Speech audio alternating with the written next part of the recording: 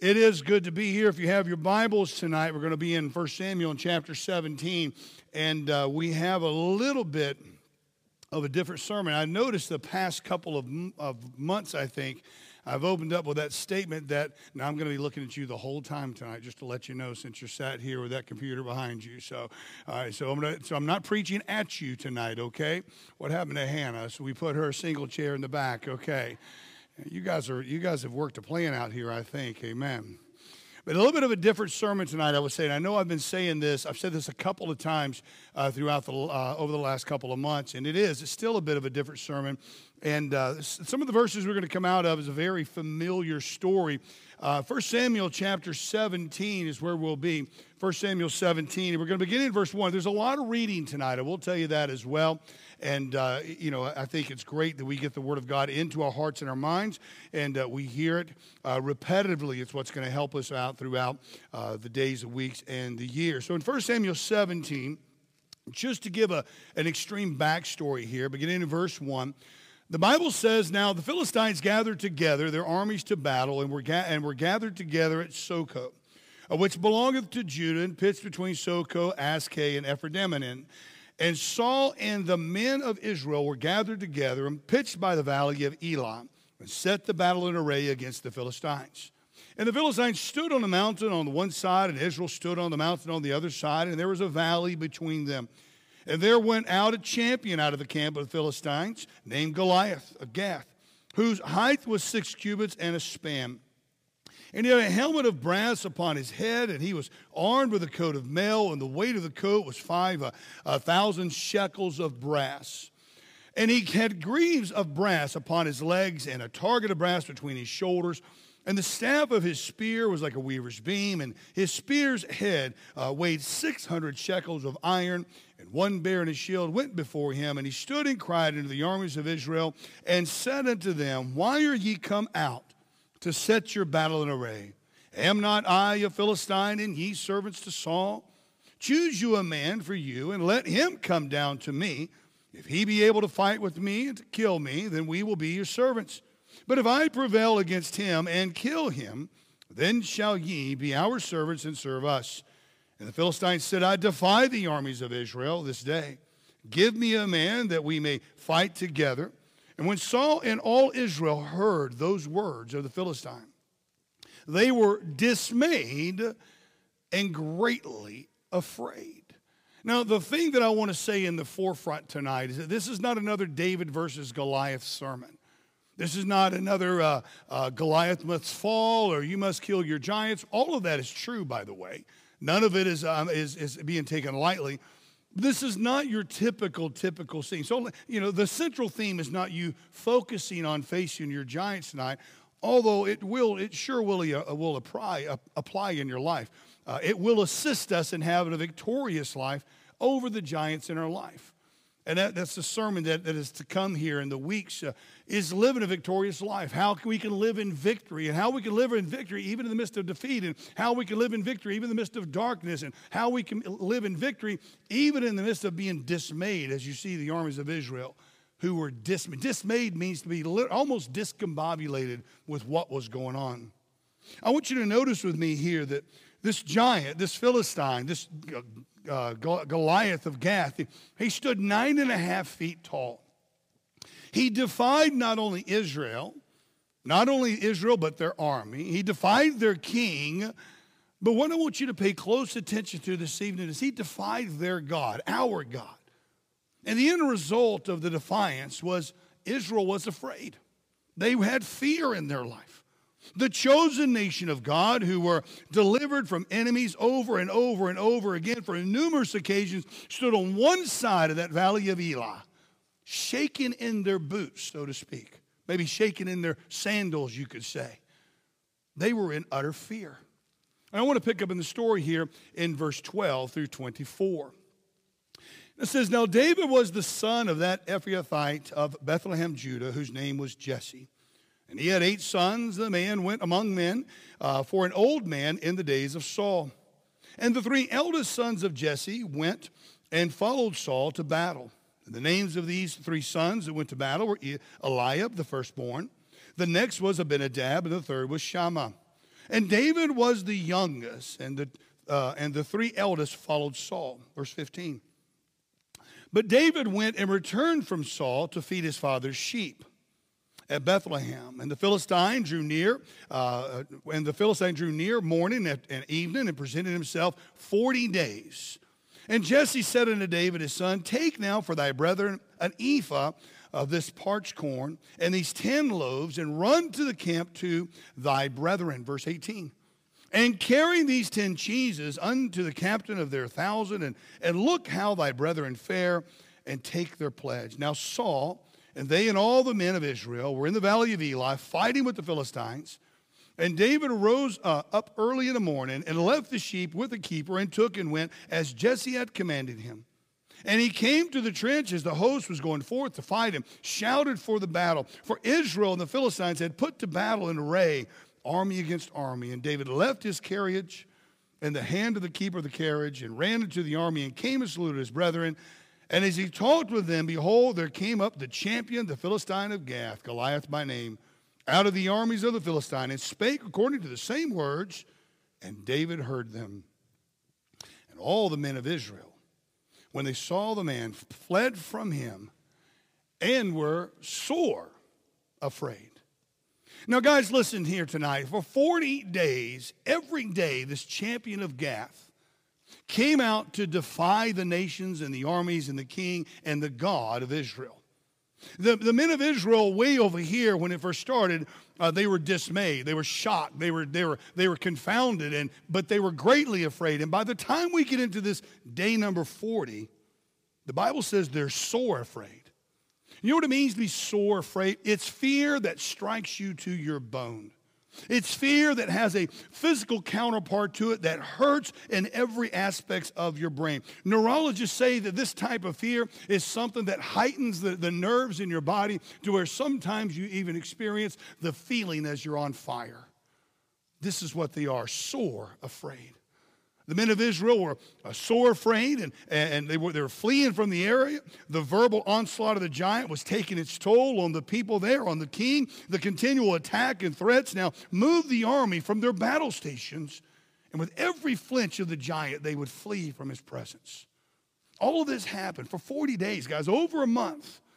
But on this day, David heard the words. You know that little shepherd boy, this little young teenager, this lad, who's bringing some cheese and some loaves of bread and some meat for the people to eat, some corn. His heart was stirred up. I want to say this before we go into point number one. When your heart gets stirred up for something that is righteous, when your heart gets stirred up for something that is right, that is truth, when your heart gets stirred up for something that is built around our God, you know for a fact the Lord is moving. But mark it down, when the Lord begins to move, the devil does as well. I want you to notice with me, as David was moved in his heart, I want you to notice the criticism with me this evening. The criticism. In verses 25 through 29, and the men of Israel said, have you seen this man that come up? And it says, surely to divide Israel is he to come up, and it shall be that the man who killeth him, the king will enrich him with great riches, and will give him his daughter, and make his father's house free in Israel. And David spake to the men that stood by him, saying, what shall be done to the man that killeth this Philistine, and taketh away the reproach from Israel? And for who is this uncircumcised Philistine, that he should defy the armies of the living God? You notice that question that David says? 40 days, these men of battle, 40 days, this army has shaken and feared and ran away every time Goliath showed up. And the shepherd boy comes up and says, who's this guy? He's just some uncircumcised Philistines. That is to say, some unclean, filthy heathen is what he's saying. He's no one to us. That's our God up there. You understand? Keep reading with me. And he says that he should defy the armies of the living God. Verse 27. And the people answered him after this manner, saying, so shall it be done to the man that killeth him.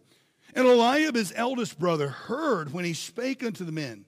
And Eliab's anger was kindled against David. And he said, why camest thou down hither? And with whom hast thou left those few sheep in the wilderness? I know thy pride and the naughtiness of thine heart. For thou art come down that thou mightest see the battle. And David said, what have I now done? Is there not a cause? I mean, David's brothers could see in his eyes that his heart was stirred. Better yet, they could see that the devil knew that the spiritual battle was going to occur long before the tale of David slaying the giant that we know so well. We tell our youth club about this story. You hear it about in sporting events. When it's an underdog versus a mighty team, this is really a David and Goliath story. You hear it all the time. But the devil knew there was a spiritual battle that would occur long before this story would be made famous. You mark it down, guys, when anyone begins to defy the work of God, you can count on it that Satan is directly behind the criticism and the confrontation. You know, criticism is part of our life. No one likes it, and I'm not telling you should like it. Too many work to be perfect. They strive, and they take an onslaught of criticism from a multitude of different people, often ourselves.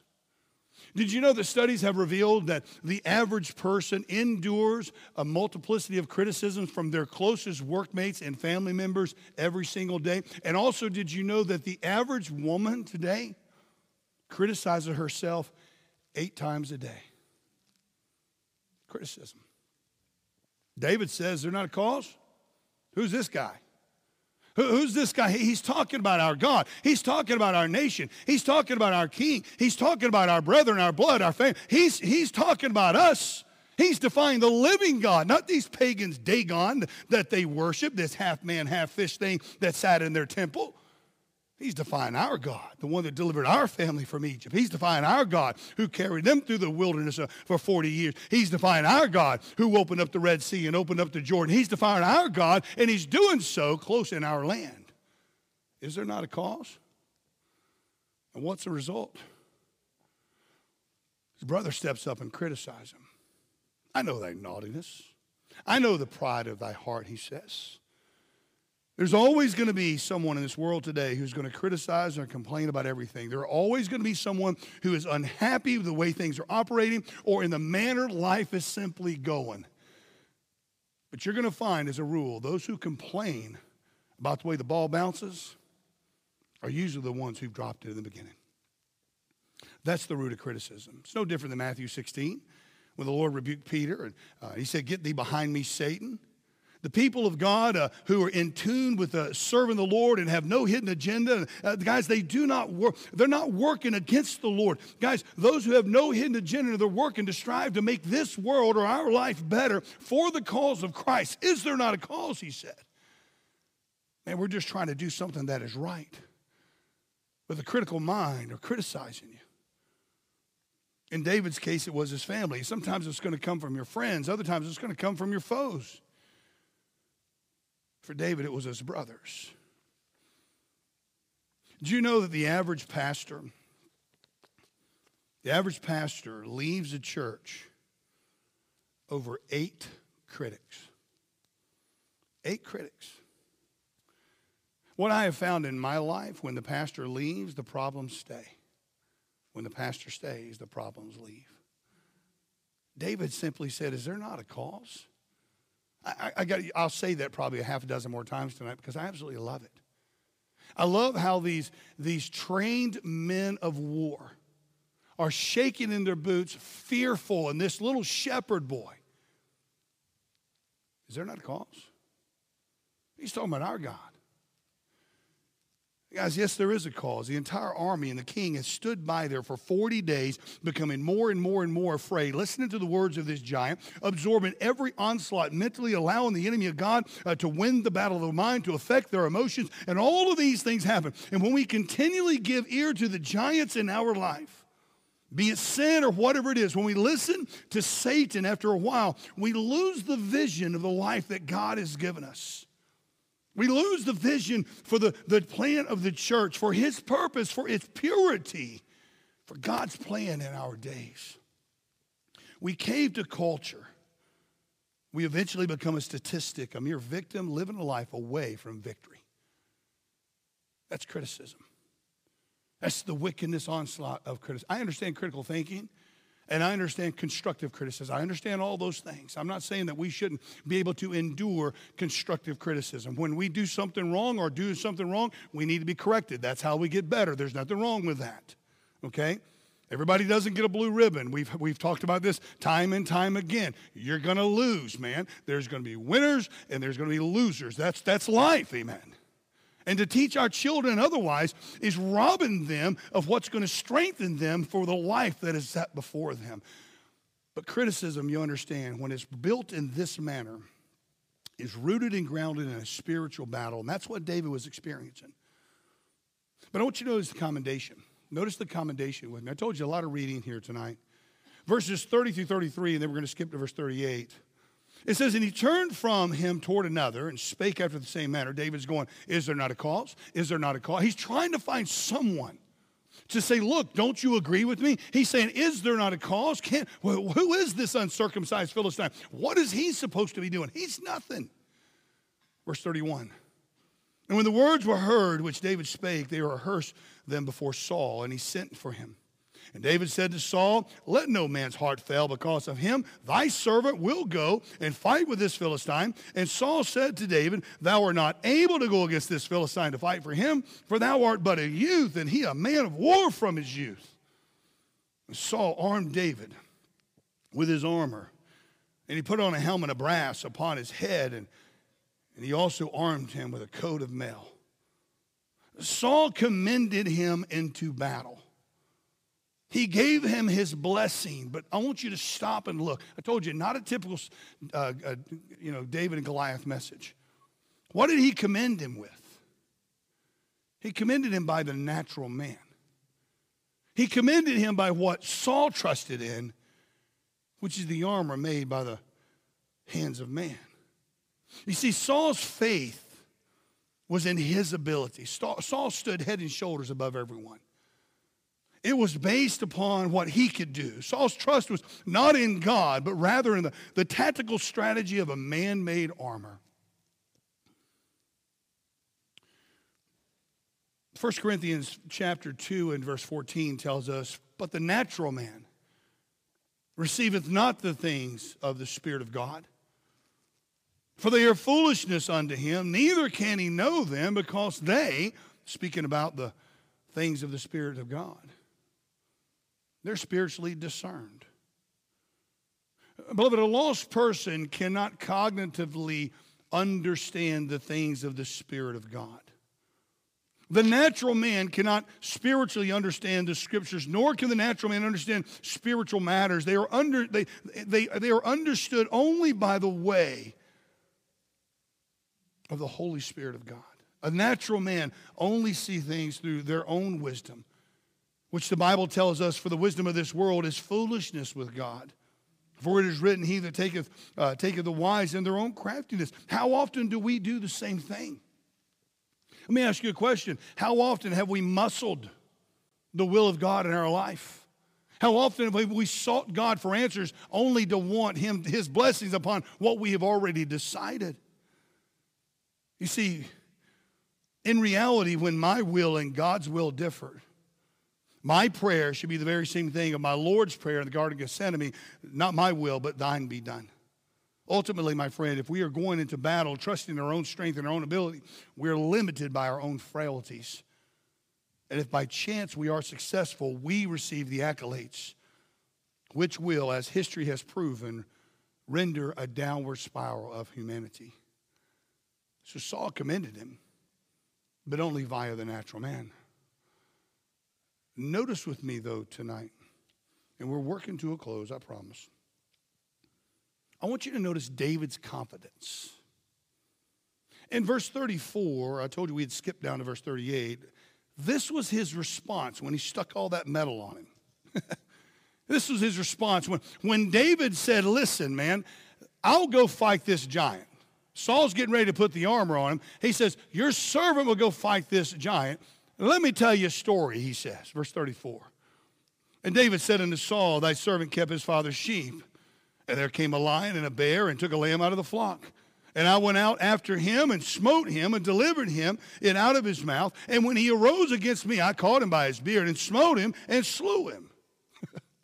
Thy servant slew both the lion and the bear. Now watch this. And this uncircumcised Philistine, that 9.5-foot tall man, shall be as one of them, seeing he's defied the armies of the living God.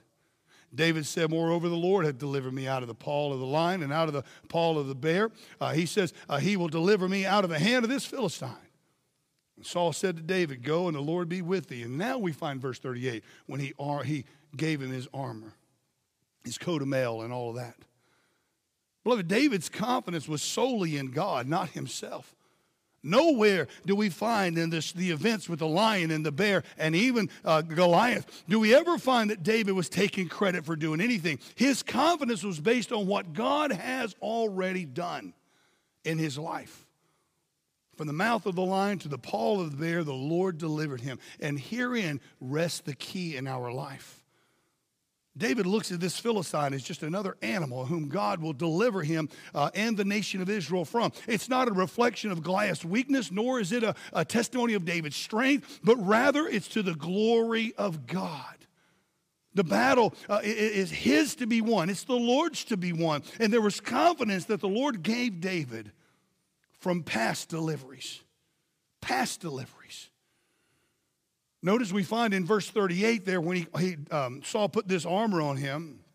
It says, and Saul armed David with his armor and put his helmet of brass upon his head, and also he armed with a coat of mail. This is verse 39. And David girded his sword upon the armor, and he essayed to go.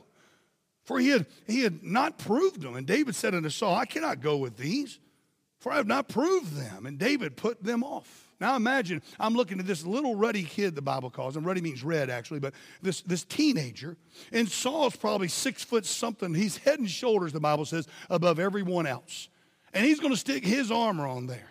He looked like a flock of quails that flown out of his clothes, is what he probably looked like. And here's all David standing there, and this sword and this armor and all that. And he's thinking, what in the world, man? I don't need this.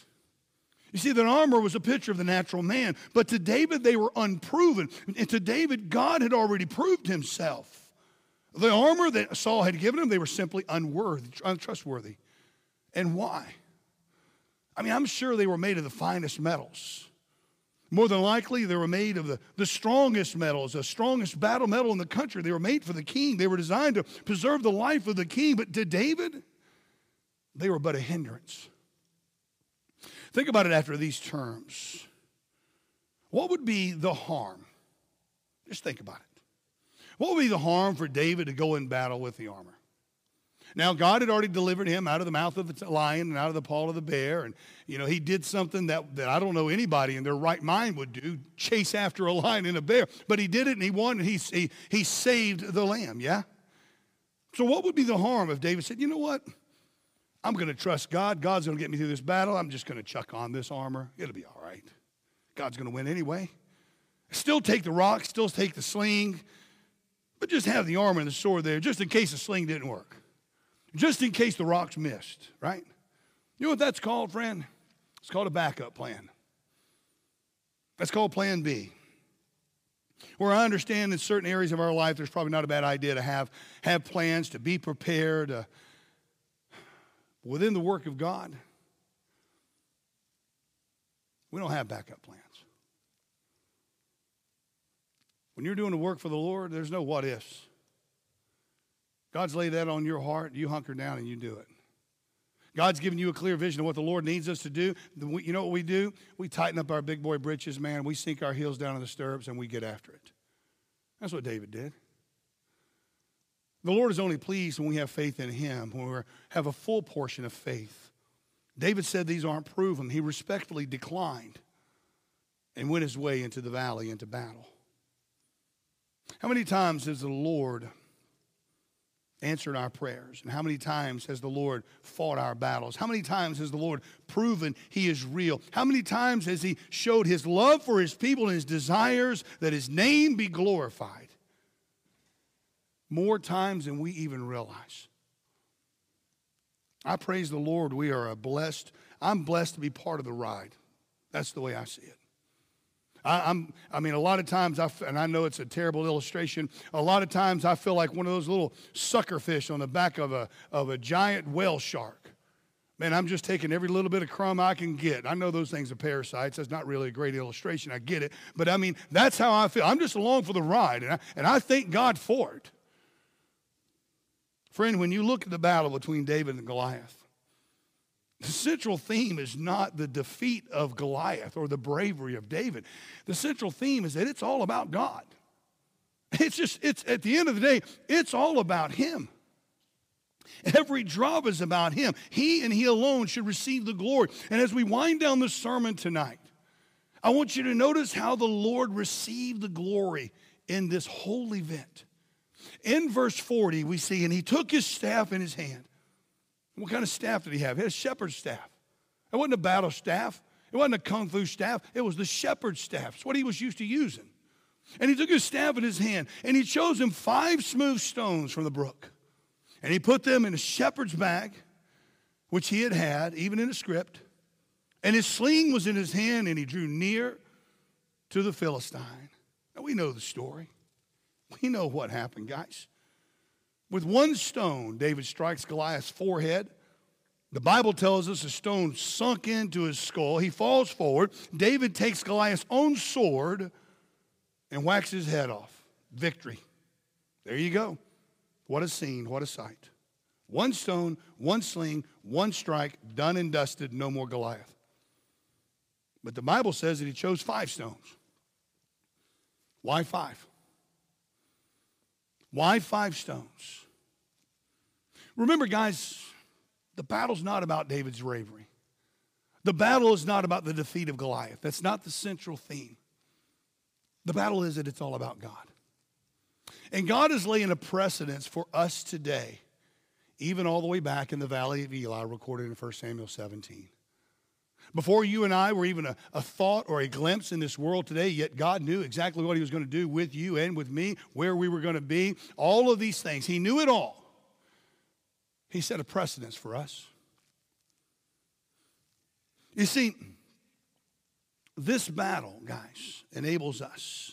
This cause that David was referring to in verse 29 of 1 Samuel 17, a cause which continues today in our very lives, in our day-to-day living, with battles seen and unseen that we face just in our activities of daily living. That's what he was setting the precedent for. So why 5? Why not just 1? I've heard men teach different things. Well, Goliath had, 4 brothers. Hogwash. You only got a couple of them that are listed, so don't ever listen to that. Well, it was just in case he missed. Come on, man. David had more confidence in his pinky that God was going to win that battle than any one of those military men out there, yeah? There wasn't a backup plan times 4. You see, I believe there's a New Testament correlation to answer this very question that ties in beautifully with the famous battle in the Valley of Eli between David and Goliath, and is found in Paul's epistle to the church. Matter of fact, to a church that he rebuked more than any other church. And it's to be praised tonight. 1 Corinthians chapter 1. It says, but God hath chosen the foolish things of the world to confound the things of the wise. God had chosen the weak things of the world to confound the things of the mighty. And the base things of the world and the things which are despised hath God chosen, yea, and the things which are not, to bring to naught the things that are, that no flesh should glory in his presence.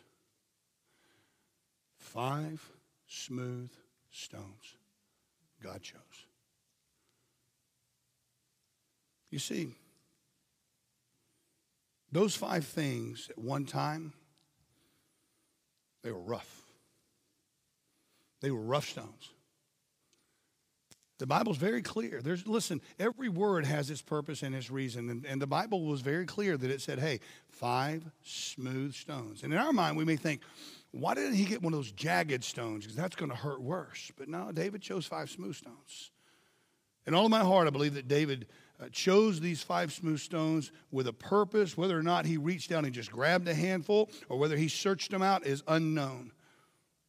But I want you to remember, these stones came from a brook where that water ran across those stones continually every single day for hundreds, if not 1,000 years. And when one side would become smooth, God's omnipotence somehow, some way, he'd just flip it over and he'd let that water run all over it again. So it became a smooth stone. All prepared for the day of battle so God would be glorified, not a giant and not a man, so that no flesh would glory in his presence. What am I saying to you here tonight? What I'm saying to you here tonight is that each one of us tonight, we are one of these stones. And God's chosen you. You may be part of the weak, part of the knot, part of the base. I don't know. But I know you got a purpose. I know you got a reason.